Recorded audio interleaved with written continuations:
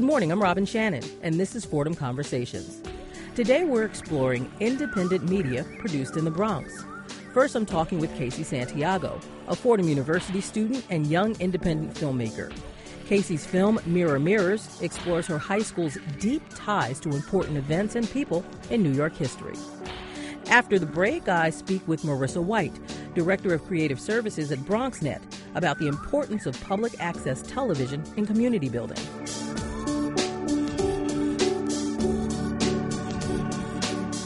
Good morning, Casey. Good morning, Robin. So, Casey, can you summarize the documentary for me?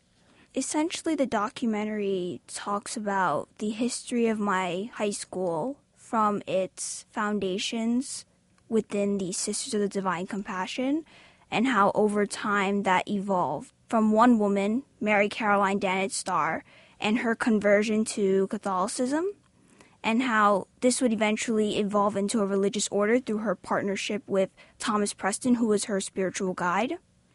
And so over time, I basically talk about how this has evolved. It would evolve into the House of the Holy Family and how they sought out to help underprivileged girls who were living within Manhattan. That would evolve into a religious order. And this religious order to help underprivileged girls working within the Industrial Revolution, within the 18th century, working within factories, this merges with the robber barons that they would have worked for, like Collis Huntington and Frederick Havemeyer, when the Sisters of Divine Compassion moved to the Bronx later on and would purchase the mansion. So my documentary basically talks about the contrast between the past and the present, and how the secular part of the history within the 18th century merges with a religious component to form my high school and how that has impacted me. And I want to get into your personal experience in a few minutes. But first, I want to talk a little bit about the high school and the documentary. How was Preston High School a reflection of what was going on across New York City, like in the 19th century? That was a part of your documentary. Okay, so within the 1700s and 1800s, there was a huge anti-Catholic sentiment in New York City. And so there was definitely a conflict between Protestants and Catholics in terms of the standard structure of an education, what that should be. Protestants upheld the secular standard of education, where the religion and the state should be separated. But the Catholic ideal of an education was where the religious and secular merges so that a student could be educated morally and academically. So that was definitely a new concept at the time. And so the founders of my school, like Thomas Preston, he was definitely an advocate for the Catholic standard, and he gave speeches that were definitely criticized by the press. Even within my research, I saw the editor of the New York Times, Horace Greeley. He was a Protestant, and he harshly criticized Thomas Preston's views. He was I don't see the validity in this. He's saying that they should be merged together. How could this system of education be effective? And so definitely Irish Catholic immigrants in particular faced many challenges. Their churches were burned down. They had to fight to practice their faith. It wasn't Greeley, I think you said this in your documentary too, he was an advocate for separation of church and state. Yes. Mm-hmm. People like Mary Caroline Dannett Starr, like I mentioned, she wasn't originally Catholic herself. She was Protestant. And who is she? She's one of the founders of my high school as well. In dealing with New York City, so we have this anti-Catholic sentiment and new immigrants who are coming in. I want to hear a little bit more. Let's go back a little bit further to Frederick Havemeyer. Who is Frederick Havemeyer? He actually owned the first company that would evolve into the Domino Sugar refinery. Okay. Like Domino Sugar that you buy at the supermarket. Right. And there's that big Domino Sugar factory that has, that's kind of popular here in New York City that I believe they're taking down. I'm not sure. That's actually the location that he owned. How did he start the process for your high school? Why is he in your documentary? Okay, so he was a huge robber baron, and he profited off of the opportunities within the Industrial Revolution, which is a striking contrast to the mission of the Sisters of the Divine Compassion. Who were later on the people who took over your school. He essentially wanted to purchase the mansion because he was tired of the noise and pollution of city living. So, like, within New York City, there was definitely a lot of, like, pollution with, like, all the factories and, you know, things being processed and manufactured. So he sort of wanted to escape from that, and he purchased the mansion as a way to escape, like a vacation house. Right. And the mansion eventually will become your high school. But right Yes. now it's this mansion for this very rich man who owns the Domino Sugar Factory right now. So essentially, Havemeyer, the reason why he sold the mansion was because his sugar refinery had actually burned down. And so that was a tremendous hit to his assets and his business. So he lost a lot of money. He lost a lot of money. Okay. And he had no choice but to sell it. So he sold his summer home to Collis Huntington. So who is Collis Huntington? Collis Huntington is a robber baron, and he helped build the Transcontinental Railroad, which is a pretty big project at the time. So he was wealthy also. Yes, extremely wealthy. And he purchased the mansion from Havemeyer. Okay. And so this Collins Huntington purchased the mansion and the land surrounding it. And what kind of person was he? Collis Huntington, he was a shrewd businessman. And it sounds like shrewd doesn't mean like smart. It means smart and maybe a little underhanded. Yes. He did what he had to do to get his way. What did he do? Well, he employed Irish and Chinese workers, but he employed them because he could take advantage of them. He could give them lower wages. He could give them dismal working conditions, make them work a ridiculous amount of hours just to get the project done. The Transcontinental Railroad. Yes. Mm-hmm. And it's important not to overlook the discrimination within the time period, because Collis Huntington, upon the completion of the railroad, he actually had a final picture taken. So he was like, okay, group photo, me, all the workers, this is it, we did it.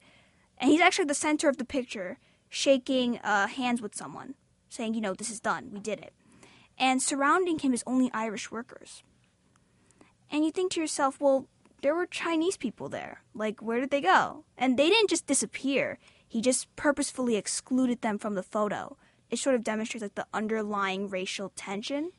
Yeah. So even though at the time Irish immigrants were discriminated against, I guess they were higher on the social status scale than Chinese Americans or Chinese workers or slaves in this case. Yes. And then the Sisters of the Divine Compassion end up purchasing the mansion eventually? Yes, because that's when they would move from Manhattan to the Bronx. Okay. Both Huntington and Havemeyer wanted to escape the noise and pollution of city living. But the difference with Huntington is that there was a change. The economic change, basically. Yes, within the Bronx, it was evolving into a very different type of neighborhood. Many of the owners of the mansions surrounding the neighborhood, because it was like a mansion community, they were actually burning down or tearing apart their mansions because they didn't really think it was useful anymore. And they wanted to get out of the area also, I would assume. Yes, so Huntington was not an exception to that trend. He wanted to leave as well. And so the land holdings that he had initially purchased from Havemeyer, he basically put up an ad saying, I want to sell all of this. And then who bought it? The Sisters of the Divine Compassion. And they bought it for what reason? They actually wanted to escape the noise and like all the chaos that was in Manhattan. Because I'm thinking if it's a mansion, oh, wow, that must be really expensive. How are these sisters going to afford this? But since Huntington kind of wanted to get out of the area anyway, he might have given them a pretty good price so they can afford it. Yes. And then they turned the mansion into what? Basically, the that area, the mansion, was a convent. That was what they used it for. Okay.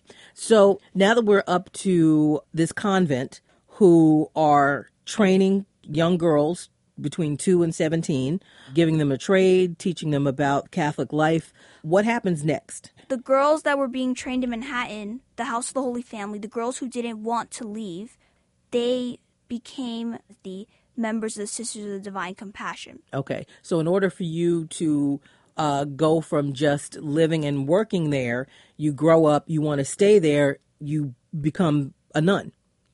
Yes, essentially. Like the girls who wanted to stay, a lot of them ended up becoming nuns. Yes, because essentially they devoted their life to the mission of educating these girls.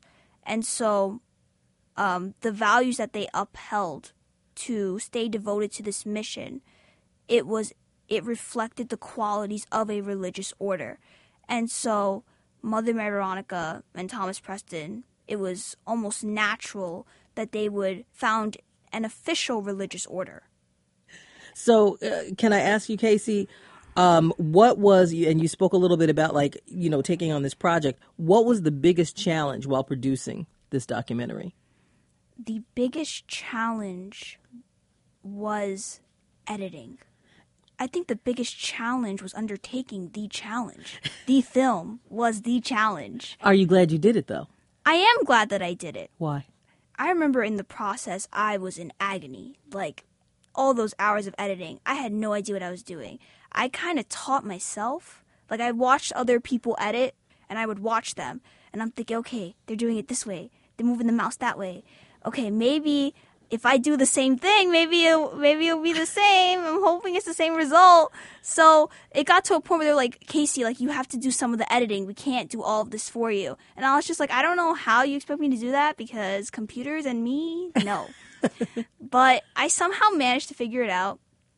And of course, like, within the process, I had other people like edit it down towards the end to check it, to do it like in a more refined way. Yeah, but I think the biggest challenge was staying determined, staying dedicated to the project, because it was something that I was definitely passionate about. Like, I knew, like, I had did this research paper. I could not go back now. Like, I've already devoted so much time into investigating the sources, and I really did enjoy it. But there were times where I wanted to pull my hair out. I thought that, like, one moment, oh my God, my file's lost. The documentary's gone. I had this panic. I was like, everything's gone. But then it wasn't gone. So I definitely learned a lot. And you're also leaving behind a legacy for other people who are interested in Preston High School or who are interested even in the history of New York City. Do you kind of see it like that? Because you delve into a lot of history in this documentary. Yes. At the time, I did not think about it. I was overwhelmed. Like, yes, I was overwhelmed. And I didn't think that my documentary or even my project would have this impact or that it could even reach this level. I was talking to some of my classmates about it, and they were like, oh, you did that when you were in high school? Like, you edited this whole film?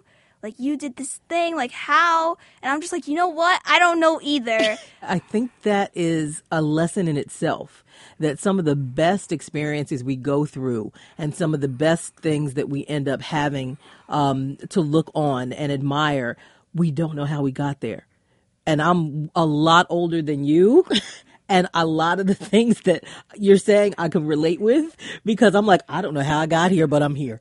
So, Casey, in your documentary, you also spoke with Sister Mary Lucille Bridgetts, who was at Preston for like 45 years, beginning in 1957. What did you learn from speaking with her? Sister Mary Lucille, she's a very eccentric lady. Like, oh, really? Yes. Like, she has a great sense of humor, something that I was not expecting from her. When we had actually started the interview, like, I realized, I was like, wait, like, did I get her background right? Like, I thought she was this person. And she was like, no. She was like, nuh-uh-uh. She was like, I was the chairperson of the language department. You know, I did French, and she was talking to me in French. And I was like, oh, no. And she seemed like she had a lot of fun while she went to Preston, too. She was talking about the dances and all that stuff. I don't know, do you still do some of those things? Do you still have those type of parties and dances? I think what was really interesting is that when many of the girls in my high school actually viewed my documentary, because I had, like, an assembly to screen it, I think they were so shocked at, like, the amount of events that my high school had. They were like, wait, we have to bring that back. Right. So hopefully it will revive some of the stuff that was lost. going on. Yes. Yeah, it sounds like a lot of fun. Real quick, what's next for your documentary? Well, I'm very focused now on trying to get it screened in as many places as possible. What's that process been like? Filmmaking is very expensive. And I remember definitely the people that were on my casting, that were on my crew, my production team, they were always like complaining, like, we're not getting paid for this, right? You're asking us for help, but we're not getting paid for this. So I was kind of just like, you know what? Like, I'm not getting paid for this either. And I actually had to start a GoFundMe page to raise funds to submit my film to various contests because the fees can get so expensive. You could spend hundreds of dollars and you've only entered a project into like maybe just one contest. So what's the website if people want to go and support your GoFundMe? Well, the title of my campaign is the Mirror Mirrors Film Festival Fund. So if anyone's interested in donating to that, I would greatly appreciate it. Okay. My thanks to Casey Santiago for coming in and discussing her documentary, Mirror Mirrors, the Past and Present of Preston High School. Thank you so much. Thank you.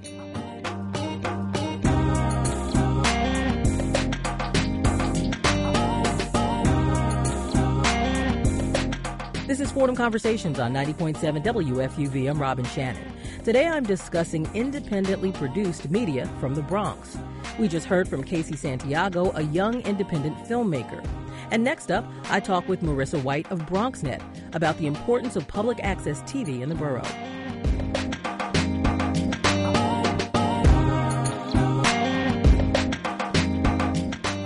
The Bronx has a list of notable professionals who've gotten their start at the public access TV network, BronxNet.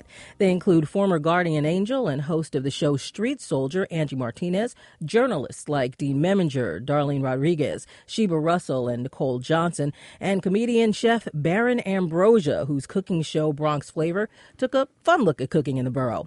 I'm Robin Shannon. On today's Fordham Conversations, I'm joined by Fordham alum Marissa White, who's Director of Creative Services at BronxNet. We'll discuss the importance of public access TV and the opportunities BronxNet provides to residents in the borough. Now, full disclosure, the Norwood News is in partnership with WFUV and BronxNet TV. We've partnered for a 4-part series on development projects happening across the Bronx and their impact on community residents. So Marissa and I already know each other. Hi, Robin. Hi, good morning. Glad to be here. So let's start off, Marissa. What's the difference between public access and public broadcasting? I'm sure you get that question a lot. We get that question a lot. So public access television was created for local residents in the community, so with us would be the Bronx community, to produce their own programming. Public television is a little different in that those shows are funded and then broadcast to the public, free station. But public access is actually the community's voice, views, and visions on what is happening with them, what they want to talk about, what their storytelling ideas are. So that's what public access television is. You come in, you take the training classes, and you have access to the facility, you have access to the equipment and the channels, and your show is aired on our channel. And this is for anybody in the Bronx who's interested in doing this. Anyone in the Bronx who's interested in doing this. We have trained thousands of Bronx residents in our over 20-year history in the Bronx. We are located on the campus of Lehman College on the west side of the Bronx. We have recently opened a new facility in the East Bronx at the Mercy College Bronx campus, and we're training residents in the East Bronx because we saw that there was a need on the east side of our community as well for the training and for the facilities. So we have 2 facilities that are in full operation, and we have plans for a South Bronx facility sometime in the near future. So can you walk me through? I'm a Bronx resident, and I want to get involved with TV and possibly producing a show, but I don't know where to start. So what's the first thing you take me through? What's the first thing I need to know? So you can go to our website at bronxnet.org. You can call us at 718-960-1180. And we get that question a lot. When does the next training cycle start? And we will give you the dates of when this training schedule starts. You come in, you bring your proof of residence, you pay the fee, and you get started with the class. We have a flexible schedule for classes. We offer classes in the evenings. So for people who are working and it's inconvenient to come during the day, we have classes in the evenings. We have Saturday classes. And we also have classes in the daytime. So that if you're retired, say, or you have a part-time job, you work at night and you want to take classes during the day. So we try to accommodate the various schedules that we feel that people might have. You come in and you take the classes, and the classes are fun. I visit them once in a while because I used to teach them, so I miss kind of seeing our locals, you know. So it's fun, and it's a nice atmosphere. It's lively, it's fun, and there's a lot of laughing. And I see them on campus sometimes. The trainers will take them out on campus with the cameras to show them lighting techniques outside and filters and things like that. And they're always smiling and laughing, and that's a good thing. I think when you're open-minded, learning comes easier. So it's a good experience. You get certified. We have an orientation after the certification, and we take you through all the steps. Okay, now you've learned how to do this. Now you want to produce your own show. This is what you need to do. And we show them how to label the shows, how to submit the shows to us. Everything is digital now. Yeah, so it makes it easier. It makes it a lot easier. I mean, we went from tapes to DVDs, and now it's all digital. And a lot of people got right on board with it. Some people, it took them a little longer, myself included. We're dinosaurs. Sometimes I remember those days of tape editing, and sometimes I miss it. I don't miss the stress of trying to get it just right. But, we're trying to bring people along to the digital age because the world is moving in a multimedia digital direction. Yeah. So BronxNet, obviously you can develop your own show if you're a Bronx site. Do you have to ever deal with maybe some eccentric people who were like, there's no way we can do that show? Like, how do you handle those? Well, sometimes, sometimes there's eclectic, interesting, spirited people who like to produce programs. And there is a space for that. We do have time slots for those types of programs that are just a little bit outside what we call the norm, or a little bit outside of the safety times, family safety times. We welcome everyone, and we do give guidelines. We do have guidelines about cursing and nudity and content. Mm-hmm. So we do have a guideline that we do share, that this is what we're looking for. And occasionally we'll get a submission that has something that's kind of bending that a little bit, and we'll contact the producer and say, okay, so we had to pull this show because it contains X, Y, and Z. Most people are great about it. They'll just edit it out, or we'll find a later time. If it's something that's not, it's somewhat questionable, you wouldn't want it on at 8 o'clock at night, but it can air at midnight. So we have those sort of procedures in place. But is there ever a zany show? I think I can do a half an hour program on somebody watching my fish swim, or something like eclectic and kind of nutty like that. Sometimes it's performance art, I think, is the strangest thing I've seen, where performance art is all subjective. You look at it and you say, oh, okay, I'm not quite sure what that means, but okay. So yeah, we've had a little bit of that, but mostly it's people wanting to share culture, wanting to share ideas, wanting to share spirituality. We do have some spiritual programs, and we also have some youth-oriented programs. We had one show where it was specifically geared towards fathers, and how to spend time with your kids and things to do with them. We had, like I said, a cooking show. So most of the time it's the sharing of ideas, and occasionally we do get the weird performance art, and we try to find a place to put that. Right. We have a new series that we're airing called the Bronx Filmmakers Collective. What's that about? It's a group of Bronx filmmakers who are making their own films, and we're airing the films that these Bronx filmmakers are making. So we've had a ladies' night where all the filmmakers were women. We've had comedy where all the films are comedy oriented, horror, which... Oh, yeah, interesting.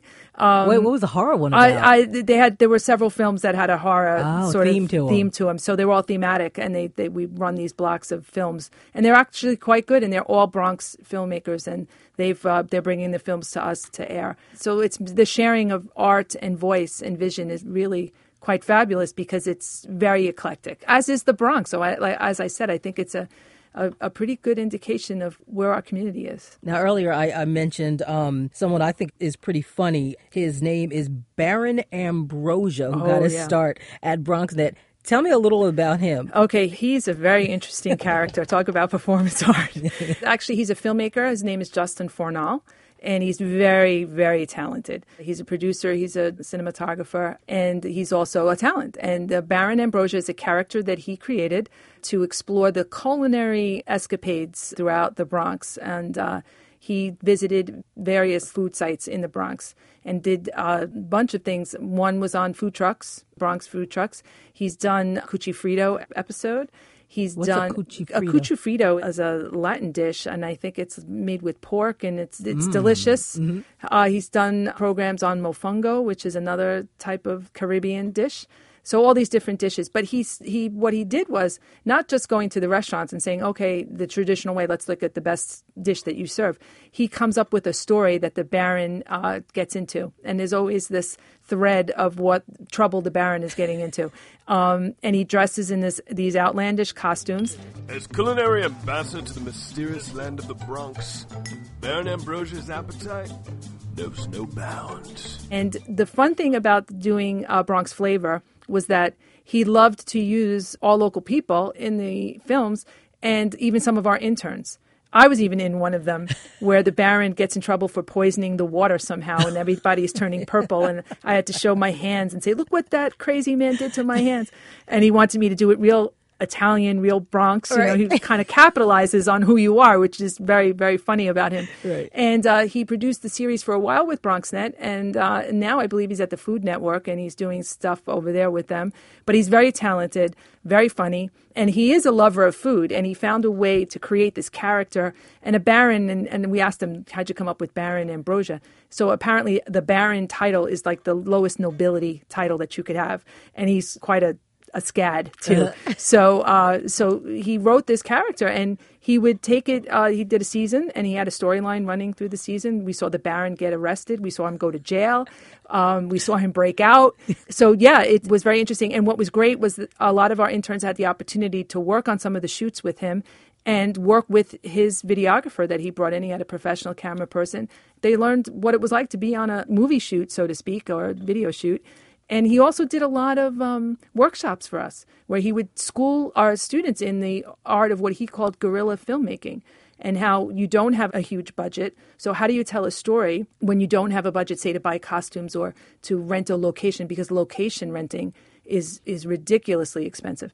So he did things like that, and he showed pieces of his own work where it's supposed to be on a bridge, and when he shows the raw, it's really not. And yeah. So like he the was trickery of the camera work. The trickery of the camera work, and also the art of storytelling and the art of telling a story through this outlandish character who gets into all of these scrapes. And he had been asking me for a long time to get in front of the camera, and I was like, absolutely not. So finally I did it. They drew purple lines all over my hands, and I was like screaming at him in the camera.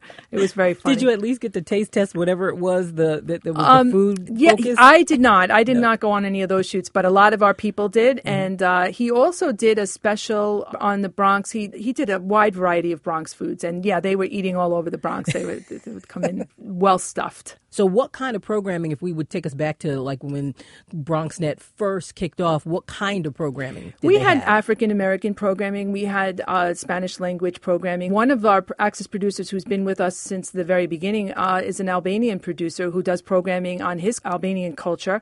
So that's been a mainstay. We've had a lot of spiritual programming in the beginning. We still have some of that happening now. Now we have programming from Ghana. We have programming from the Garifuna culture. We have programming, again, like I said, with our new Filipino programming. As the cultures and the diversity increase and rise in the Bronx, the programming is reflecting that. And that, like I said, that's really nice. It's a nice view of who we are. You get a chance to tell different stories, different cultures, and bring them all in and have everybody a part of that. Absolutely. It's a great sharing, and it's a great education because, it used to be you had your Irish sections, you had your Spanish sections, you had your Latino sections. Now we have so many, and everybody's living together. So the idea to be able to share that and to share that rich culture, and it's their food, it's their dance, it's their stories of their homeland. It's beautiful. And Marissa, BronxNet is obviously Bronx-focused, and other boroughs have their own version of public access TV. Yes. Do you guys ever share content? Yes, we do. We share content with MNN. And MNN is? Manhattan Neighborhood Network. We've shared content with BCAT. We talk regularly with the other access centers about what they're doing and what their programs are. And we are focused for the Bronx, but we are part of New York City, and we do feature stories. Even with our signature programs that we produce at BronxNet, we do step outside the borough. But we try to keep our Bronx focused because this is our community, that we are the voice of our own community. And I think it's important for communities to have their own voice and for us to be able to represent and be part of the Bronx. We take that very seriously, and it's very important to us that we provide that access, that we provide that channel, and not just the channel for TV, but the channel to communicate, the channel to share.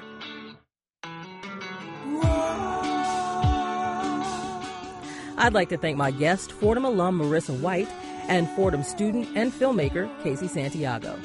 I'd also like to thank my producer, Patrick Rusomano. You can like Fordham Conversations on Facebook, follow us on Twitter, and catch up on shows you've missed with our weekly podcast. For Fordham Conversations, I'm Robin Shannon.